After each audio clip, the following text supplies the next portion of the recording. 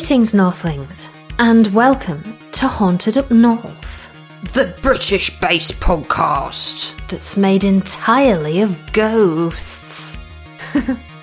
It's dedicated to the telling of real-life paranormal experiences from the north of the UK and hosted by me, Victoria, live, kind of live, not really live, but it is alive and brought to you from the time-worn cobbles of Haworth in West Yorkshire. I do hope you find yourselves scintillated, scared, and most importantly, entertained by the spectral tales I'm about to tell you today. But before I get to the spectral tale telling, I just want to say, happy, almost, Halloween. That's Happy Almost Halloween played backwards in the style of a 1970s Satanist. Yay! And it's not just almost Halloween, the best day of the year, which, as you all know, is tomorrow, not today. It's also Haunted Up North's almost first birthday. 1 year ago to the almost day, Haunted Up North released my very first full-length episode on none other than Halloween, the 31st of October 2021, entitled Haworth's Haunted Pubs. That was the name of the episode. I did release a little mini episode a couple of weeks before that on the 11th of the same month, so technically I've already had my first birthday, really. But in terms of proper Haunted Up North episodes, Haworth's Haunted Pubs was my first real Big Daddy effort, which seems like only yesterday, to be honest. But it wasn't, it was a year ago. Almost. If after listening to this episode you'd like to scroll back and have a listen to it, please do. But please also bear in mind that although a year doesn't seem like a huge amount of time to look back upon, in terms of podcast hosting, editing, recording, and writing skills, believe me, it really is. I find it quite difficult to listen to myself in that very first episode because I remember recording it in my attic and being absolutely so nervous of the sound of my own voice that I just wanted to get the recording out of the way and over with because I was incredibly self-conscious with a lot less self-confidence in terms of, talking into a microphone, and when I listen to it now, I wish more than anything that I could go back in time and tell my younger self to just slow down and enjoy yourself a bit. Stop ploughing through the process like flipping Roadrunner, you divvy. Honestly, it's not that bad, it's okay. I think it probably sounds worse to me who's created it than it would to anyone else listening to it, but it's so rushed in parts, which causes me extreme cringe, and the background ghost noises are like way too loud and not particularly subtle, as they probably are for the first 4 or 5 episodes of Haunted Up North, but you live and learn, and, I'm putting myself down a bit too much here, as we humans do tend to do to ourselves, because they're still pretty entertaining efforts, and they're definitely worth a listen, so especially in terms of subject matter, and who knows, in another year's time, I'll most likely be saying the same thing about this episode on birthday number 2. I'll probably be like, those ghost noises are too quiet, Vic, and why are you talking so slowly? I did seriously consider going back and re-editing them, but I think such an act could possibly be verging on clinical perfectionism, so we'll leave them as they are for now, and focus on the current matter at hand, which is celebrating Haunted Up North's almost first birthday with a very special Halloween Scottish tale that I think you're all going to massively enjoy. This story was recommended to me by Martin. Martin has been a regular guest on Haunted Up North. If you're a regular listener, you'll have no doubt met him before on a handful of Hun episodes, and I'm hoping he's going to join me next time or sometime soon to discuss a northeastern England-based childhood-related ghost story. So fingers crossed for that. However, this particular story he sent me one night, and afterwards I spent far too many hours being completely glued to my phone, reading about it and Googling various pictures relating to the entire topic. Like when you suddenly click on a true crime story when you're about to go to bed and you end up trying to solve the murder by going down one virtual rabbit hole after another, thinking you can single-handedly solve the crime instead of going to sleep. Anyway, it was a bit like that, and though this story is not a true crime one, it's nonetheless very interesting. It's more folkloric in nature than most of Haunted Up North's previous episodes and focuses upon a Scottish spectre who supposedly haunts the summit and passes of Ben Macdui, the highest peak of the Cairngorm Mountains and second highest mountain peak in the British Isles after Ben Nevis. Ben Nevis sits towards the western end of the Scottish Highland Grampian Mountains, which occupy nearly half of the land area of Scotland, while the Cairngorms sit more towards the east, with the mountain of Ben Macdui sitting on the southwestern edge of the Cairngorm Range. Ben Macdui, translated from Scottish Gaelic as Macduff's Mountain, has a summit of 1,309 metres, which is 4,295 feet above sea level, and marks the boundary between the historic shires of Aberdeenshire and Banffshire. In the days before maps were crafted to a much higher rate of accuracy, it was thought by many that Ben Macdui might be the highest point in Britain.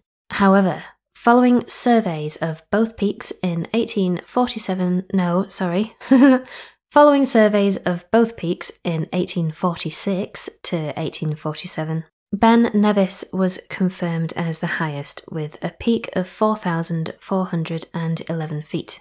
However, Ben Nevis, though your mountain peak may be higher than Ben Macdui's, it's most certainly not the spookiest, because Ben Macdui has a special spooky something that Ben Nevis can only dream of, and that special spooky something is Am Fear Lieth More. The summit and passes of Ben Macdui are reportedly haunted by a legendary presence or creature named Am Fear Lieth More, which is Scottish Gaelic for Big Grey Man. Am Fear Lieth More, though very few people have ever seen him, or her, or they, them, is described as being over 10 feet tall, very thin, with long arms, broad shoulders, and dark skin and hair. Most eyewitness reports describe him as an unseen entity who remains hidden inside the surrounding fog, largely making his presence known through a series of sounds such as crunching gravel and an overall uneasy atmosphere. No documented photographs of the Big Grey Men of Ben Macdui exist, meaning that any possible evidence of a paranormal entity living atop the UK's second highest mountain is limited to and relies heavily upon the narratives of those who've experienced something unsettlingly strange whilst wandering about this steep, desolate and isolated terrain. Encounters involving Am Fear Lieth More go back almost as far as an entire century. In fact, longer than that actually. The first recorded account was made in 1925 by English scientist, mountaineer and explorer J. Norman Colley, who told of an alarming ordeal he once experienced whilst hiking alone near the summit of Ben Macdui nearly 35 years earlier in 1891. I was returning from the cairn. Not really. I've no idea what accent this guy had. I'm just being silly. I usually presume most mountaineers are posh because I always presume you have to be time rich in order to spend so many hours and days climbing up really high things and, not working in a day job or whatever, doing something during the day that you need to do to earn money or, you know what I'm trying to say. I'm just saying, possibly, in my opinion, you might need to be time rich to be awarded the official title of mountaineer, but I know next to nothing about these things, so please don't take that as fact. I'm just explaining why I descended into a posh voice. I think Colley spent a lot of time in study, teaching, and what have you, but anyway. So, I was returning from the cairn. Another thing, the cairn. I think this cairn he refers to is a cairn that sits on the summit of Ben Macdui. A cairn, of course, is a man-made pile or stack of stones, usually used as a marker or burial mound. In this case, this particular cairn marks the top of Ben Macdui. I was returning from the cairn on the summit in a mist when I began to think I heard something else than merely the noise of my own footsteps. Every few steps I took, I heard a crunch, as if someone was walking after me, but taking 3 or 4 times the length of my own. I said to myself, this is all nonsense. I listened and heard it again, but could see nothing in the mist. As I walked on, and the eerie crunch sounded behind me, I was seized with horror and took to my heels, staggering blindly amongst the boulders for 4 or 5 miles, nearly down to Rothiemurch's forest. Whatever you make of it, I do not know, but there is something very queer about the top of Ben Macdui, and I will not go back up there again. So Colley must have been, if my calculations are correct, in his early 30s at the time that experience took place. So from what I can gather, he'd only been seriously climbing for a handful of years before that, so he probably wasn't considered a veteran climber at that point. And this account of his potential encounter with the Big Grey Man, which he doesn't actually say is the Big Grey Man, but it's suggested that something related and untoward affected him up there. This encounter obviously seriously affected him in such a way that even 35 years after, when he will, I guess, have been considered a veteran mountaineer, he still refused to return to Ben Macdui and hadn't been able to find a way of reasoning with himself over anything he saw or heard. So that's just quite interesting to know, I reckon. Something happened to him up there that was still with him for the rest of his life, that he still related 35 years later as something paranormal.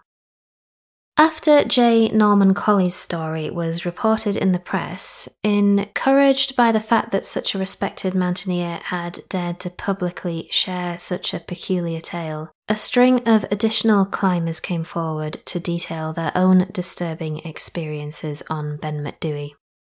Hugh D. Welsh stated that in 1904 he and his brother heard slurring footsteps throughout both the hours of day and night, as if someone was walking through water-saturated gravel, with both having felt, quote-unquote, frequently conscious of something near us, an eerie sense of apprehension. In his 1939 book entitled Always a Little Further, about climbing in Scotland, Alistair Borthwick details an account of 2 climbing acquaintances who had their own experience with what they believe to be Am Fear Lieth More. He writes about the first man. The first was alone, heading over Ben Macdui for Curragh on a night when the snow had a hard, crisp crust through which his boots broke at every step. He reached the summit, and it was while he was descending the slopes which fall towards the Larrig that he heard footsteps behind him. Footsteps not in the rhythm of his own, but occurring only once for every 3 steps he took. I felt a queer, crinkly feeling. Crinkly bottom. I felt a queer, crinkly bottom feeling in the back of my neck, he told me. But I said to myself, this is silly. There must be a reason for it. So I stopped, and the footsteps stopped, and I sat down and tried to reason it out. I could see nothing. There was a moon about somewhere, but the mist was fairly thick. The only thing I could make of it was that when my boots broke through the snow crust, they made some sort of echo. But then every step should have echoed, and not just this regular 1 in 3. I was scared stiff. I got up and walked on, trying hard not to look behind me. I got down all right. The footsteps stopped 1,000 feet above the Larrig, and I didn't run, but if anything had so much as said boo behind me, I'd have been down to Curragh like a streak of lightning. The second man's experience was roughly similar. He was on Macdui, and alone. He heard footsteps. He was climbing in daylight, in summer, but so dense was the mist that he was working by compass, and visibility was almost as poor as it would have been at night. The footsteps he heard were made by something or someone trudging up the fine screes which decorate the upper parts of the mountain. A thing not extraordinary in itself, though the steps were only a few yards behind him, but exceedingly odd when the mist suddenly cleared and he could see no living thing on the mountain, at that point devoid of cover of any kind. "Did the steps follow yours exactly?" I asked him. "No," he said. "That was the funny thing. They didn't. They were regular, all right, but the queer thing was that they seemed to come once for every 2.5 steps I took." He thought it queerer still when I told him the other man's story.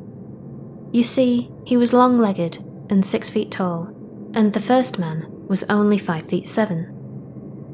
Once I was out with a search party on McDewey, and on the way down, after an unsuccessful day, I asked some of the gamekeepers and stalkers who were with us what they thought of it all. They worked on McDewey, so they should know. Had they seen Amphiar Lyathmore? Did he exist, or was it just a silly story? They looked at me for a few seconds, and then one said, "We do not talk about that." Ha! That's like a story I once read and talked about on a Patreon episode about British Bigfoot sightings, where a guy was working in a field for some Lord of the Manor type person and spotted a Bigfoot watching him from some nearby woods, and when he told his employer, this Lord of the Manor, he was like, sort of matter-of-factly, this is what he said to him. He said, "Oh yes, we call them woodwose here. Leave them be." Which is it's quite creepy, but it's funny the mysterious things we talk about with such excitement that others just think of as a weird accepted part of life, isn't it? They just choose not to. They don't disbelieve it, and they don't pretend it doesn't exist, but they just don't want to know about it, so just leave them be. The British Base Podcast. In 1945, during World War II, Peter Densham, whilst participating in rescue work in the Cairngorm Mountains, experienced an incident in which he heard strange noises and a sensation of creeping pressure around his neck as the mist that surrounded him grew thicker, drawing in on his location. He fled the scene before he was able to see anything tangible. However, a friend and fellow climber who wished to remain anonymous related an encounter he'd had whilst camping on Ben Macdui, where he'd abruptly awoken one night with an inescapable feeling of dread and looked out of his tent to see a large figure with dark hair standing in front of the moon in silhouette. Another mutual friend, and this is the story that for some reason frightens me perhaps the most so far.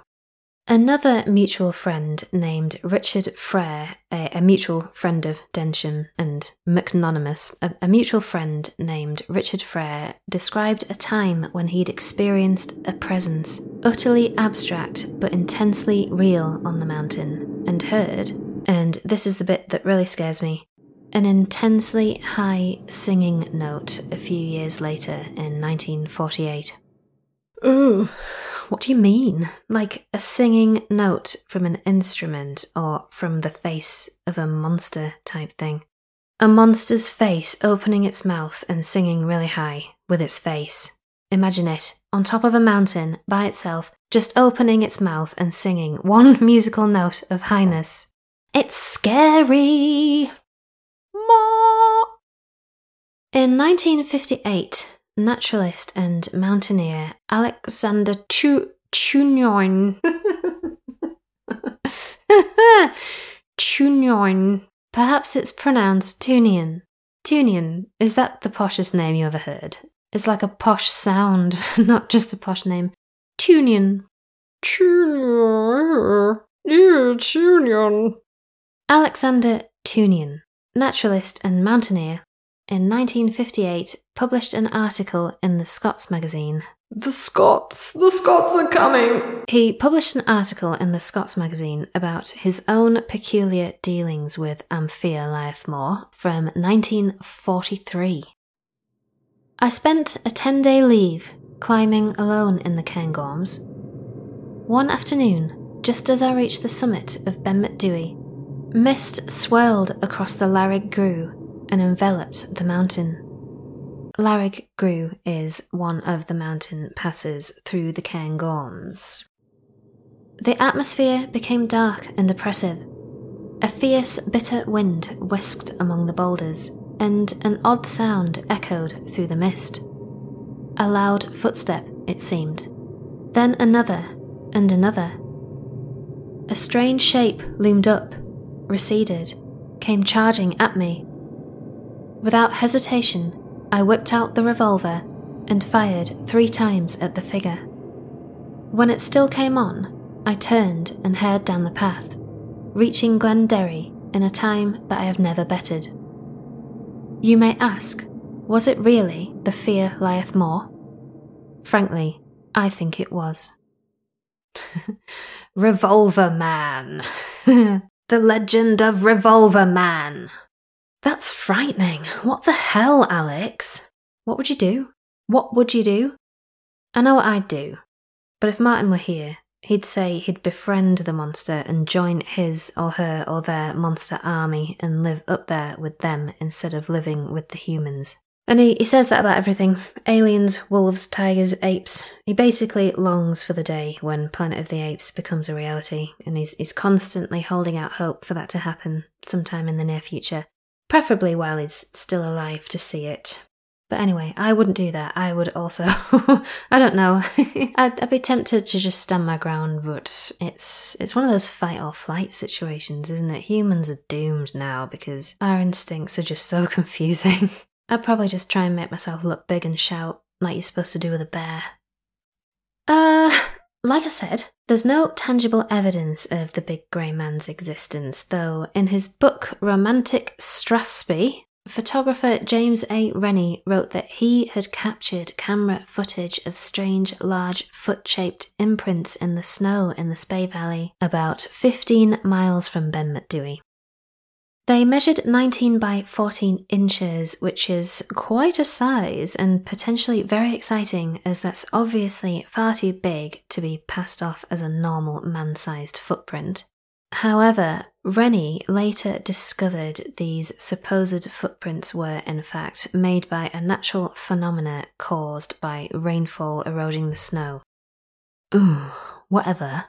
Disappoint us, why don't you? Rainfall eroding the snow. On the subject of mistaking potentially normal matter for potentially paranormal matter, psychologists have proposed that these Fear Lieth More sightings could be explained by various natural stimuli, such as infrasound, which can be generated by wind and cause feelings of unease and anxiety, which is what many of these hikers were described as feeling during these Big Grey Man encounters. There's another cool natural phenomena that could possibly explain these sightings of large figures looming in the nearby distance, which I genuinely find quite fascinating and mysterious in itself. It's an optical illusion called the Brocken Spectre, and according to Wikipedia, a Brocken Spectre, or Mountain Spectre, so named after the foggy peak of Brocken in the Harz Mountains of Germany, can occur in certain atmospheric conditions when the sun is at a particular angle. The subject's shadow can be passed onto a cloud bank around them, creating the illusion of a large, shadowy humanoid figure. This eerie effect can appear on any misty mountainside, cloud bank, or from an aeroplane, and was first described by Johann Silberschlag, in 1980. The spectre appears when a strong light source, be that the sun or a lantern, shines from behind the observer who is looking down from a ridge or peak into mist or fog. The light projects their shadow through the mist, often in a triangular shape due to perspective, and it will also appear bigger than the size of the observer because an optical illusion effect can cause them to believe that the shadow, reflected on nearby clouds, is comparative in size to distant objects like hills, for example. that they can see inside gaps within the clouds, if that makes sense. I think that's how it works. The spectre can also appear to move of its own accord because of movements within the clouds or mists, and obviously it may also move if you yourself move too. The poet James Hogg, oink oink, encountered a Brocken spectre on Ben Macdui as far back as 1791, describing a giant at least 30 feet high and equally proportioned and very near me. I was actually struck powerless with astonishment and terror. Hogg's terror subsided when he observed the figure making the same gestures as his own, realising it was merely his own shadow when he removed his hat. It's weird though, isn't it? Despite how experienced, I said this before, despite how experienced and potentially weather-hardened these climbers who've reported big grey man sightings on Ben Macdui would have been, their first reaction still was to put these experiences down to paranormal rather than natural phenomena. I guess when you're tired, cold, and suffering from various mind-altering elements being so high up above sea level like that, I guess your mind would probably take on a life of its own that doesn't necessarily exist inside the boundaries of logic. But there you go. The legend of Am Fia lieth more. Happy Halloween, guys! Some people think it's a ghostly presence, some believe it to be the UK's answer to the Sasquatch, and some think it merely a cacophony of natural phenomena attacking the human senses. According to Undiscovered Scotland, there are some who think the grey man could be connected to not just one grey man, but several 10-foot-tall grey men or creatures living on top of Ben Macdui. I did myself think that as I was researching this episode that there could be more than one big grey man, presuming that you believe that there are monsters living up there. And I sometimes feel like that about Nessie, the Loch Ness Monster. What if it's not just one Nessie, but lots of Nessies? A family, in fact. A family Ness. Queen Victoria herself, the one and only, hiked to the summit of Ben Macdui on the 7th of October 1859, aged 40. Oh my god, 40 years old, man. But this is what she had to say about her experience. I will read this in a posh voice because I'm mightily sure of the fact that she had one, Queen Victoria. I think she had a posh voice. What do you think? I had a look to see if there were any recordings of Queen Victoria's voice, and I found that there's only one possible documented recording of her voice that still exists, recorded in the autumn of 1888, also the year of Jack the Ripper, by Sydney Morse at Balmoral, which may or may not be her voice, but some believe it is. I'll add it to social media if you're interested. I know it's not related directly to the paranormal, but it is a long dead voice from the past, so it is sort of a ghost voice if you look at it that way.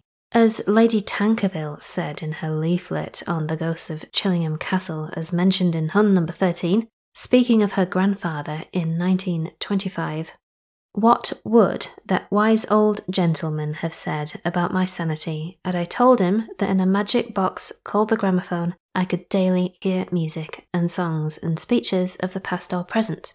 Those too are ghosts, and so too is Queen Victoria a ghost in that respect, or her voices anyway. So there." But anyway, it's very faint, this supposed recording of Queen Vic's voice. Get out of my pub! But I have listened to it, and I can confirm, if indeed it was her, that she had a very posh voice. So this is what she said, Queen Victoria, about climbing Ben Macdui, the second highest mountain in the ununited kingdom. "It had a sublime... It had a sublime and solemn effect." That was a bit that didn't stay in the posh voice I thought it would. "It had a sublime and solemn effect. So wild, so solitary. No one but ourselves and our little party there. I had a little whiskey and water, as the people declared pure water would be too chilling." That's it. I wonder if she ever met the spectre of Am Fia lieth more. It must have felt very strange for Queen Victoria in situations like that, being around people pretty much constantly to finding herself alone on the second highest mountain in the UK. Although she and I, despite sharing a name, will probably have vastly differing definitions of what a little party would constitute. She probably went up there with about 50 people or something, and I don't think I even know 50 people. My little party would involve me and my cat. I don't even have a cat now. So, speaking of Victorian things, I had some new windows put in the front of my house this week at the time of this recording, and the guys who put them in told me that although I suspected they might be, because they were single-paned wooden sash-type things with glass that was basically blurred and melting, but I couldn't quite believe it, so didn't know whether it was true or not. Without having it confirmed by experts, they told me that my old windows that got replaced by these new ones from when the house was originally built, which was in 1897. So basically, I've been living during an energy crisis with Victorian windows that don't keep heat in at all, which is, it's nice because it's obviously amazing gazing at a piece of awesome antique bit of history, but not so nice when I think of all the winters I've probably shivered a little more than necessary in a 21st century world. So I'm hoping my life gets a little bit warmer from now on, but the thing that's genuinely scaring me is that I'm worried that because these windows were the originals and they're probably the only thing that we've changed in terms of the house's, let's say, original genetic makeup that hasn't already been changed by previous owners, I'm worried that I've unsettled something. Like when you hear about people doing work on old buildings and suddenly strange things start happening around the place because there's been a DIY disturbance and the ghosts that reside in whatever form inside the property get cross at you for fiddling with their architecture. So I'm a bit nervous I'm going to get haunted as punishment. But I'll let you know if anything untoward occurs. I actually found a piece of one of the old Victorian wood frames as I was going downstairs earlier, like a little slither that the window people, they're here, that the window people left, so that means there's still a tiny piece of the old windows left inside the house. So perhaps that'll satisfy the spirits for now. I've put it in my kitchen crockery wall display, and I'll keep it there for the foreseeable as some sort of shrine-like offering to the dead Victorians in my house. Oh, Google Brocken Spectres. Google them and look at pictures and videos of people who've recorded them while they're walking on hills and stuff. There are lots of good aeroplane ones as well, recorded from inside aeroplanes. And there's some impressive bits of footage that I'll add to the Very Scary VT playlist on YouTube. I love the way that some of them do look like these figures, these Brocken Spectres. I love the way that some of them do look like there's a big dark giant moving about amongst the hills, like a huge godlike apparition stalking the mountainside. And who knows, perhaps that's how Greek myths about gods living on top of Mount Olympus came from before Brocken Spectres could be explained. You just never know, do you, Northlings? This I do know, however. I'm going to go away now, to my going away place. Thanks for listening, everyone, and for letting us inject a bit of Ben McDooey soul into your day. I hope you found these ghosts to be good ones, and that you were suitably entertained by them. Long live the Cairngorms and all who haunt them, and may their power forever compel you to never be afeared of the sight of your own shadow self. In fact, befriend your shadow self, for it is part of you, and you, my friend, I have to say, are absolutely awesome. See you later. Bye!